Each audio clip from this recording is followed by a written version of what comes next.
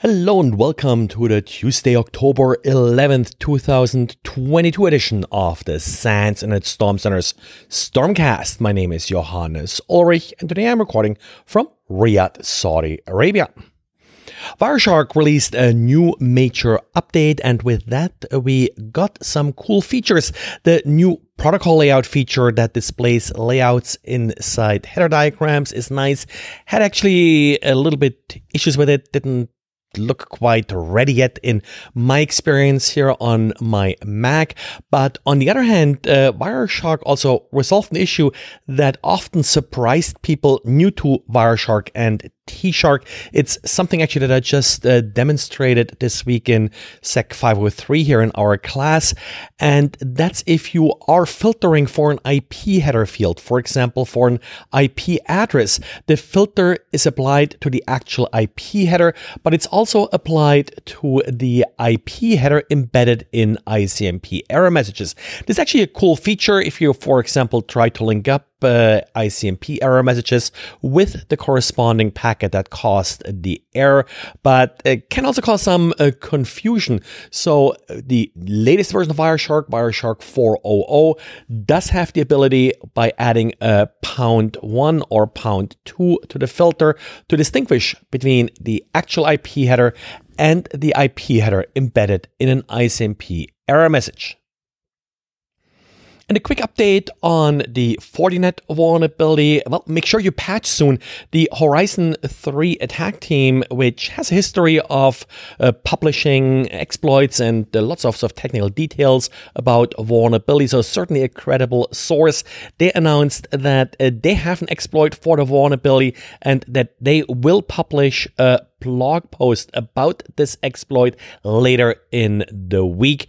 Based on a screenshot, it looks like the exploit they developed will actually add an SSH key to an authorized keys file and then allow the attacker to just SSH to the firewall.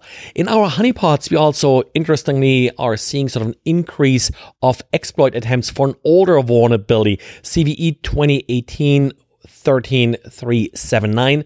This is an older directory traversal vulnerability in FortiGate, and it actually affected the VPN web portal. The VPN web portal is not affected by the new vulnerability, so I doubt that they're looking for this vulnerability, but they could be sort of building target lists using basically an older attack tool that they have, because the response may give away that, first of all, you are hitting a FortiGate firewall. Maybe they can even deduct things like a version number or so. So this may be the reason why they're scanning currently the internet with this older vulnerability.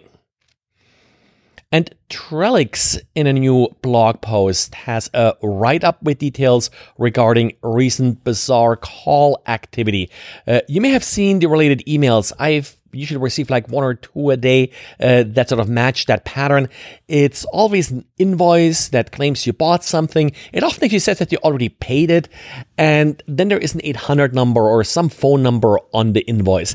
The trick here is that they're trying to get you to call that number.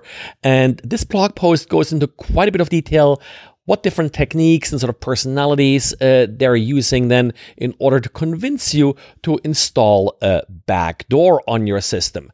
Well, it probably helps that the name of the backdoor appears to be names like supportclient.exe.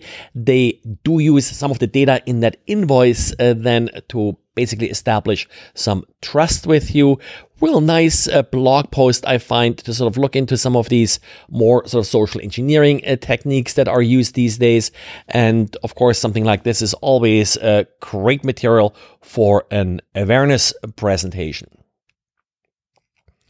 And researchers at the Fraunhofer Institute for Secure Information Technology and other institutions presented a joint paper at the Boston Usenix conference in August, outlining some possible attacks against RPKI.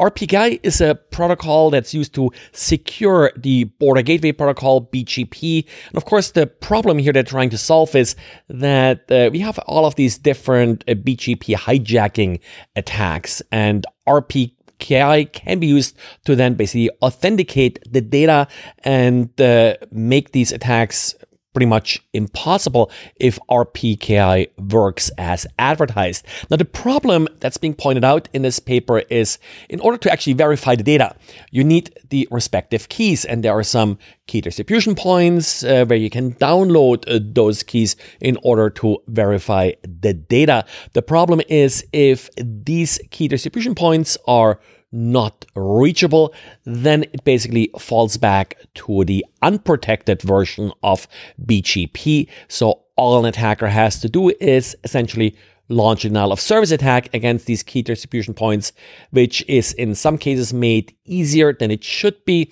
by just adding some rate limits to the requests. So an attacker could easily just exhaust those rate limits and with that prevent valid requests from actually being answered. Certainly a valid, interesting vulnerability, but the real problem is that the majority of networks don't implement RPKI at all these days. Well, and this is it for today. Thanks for listening and talk to you again tomorrow. Bye.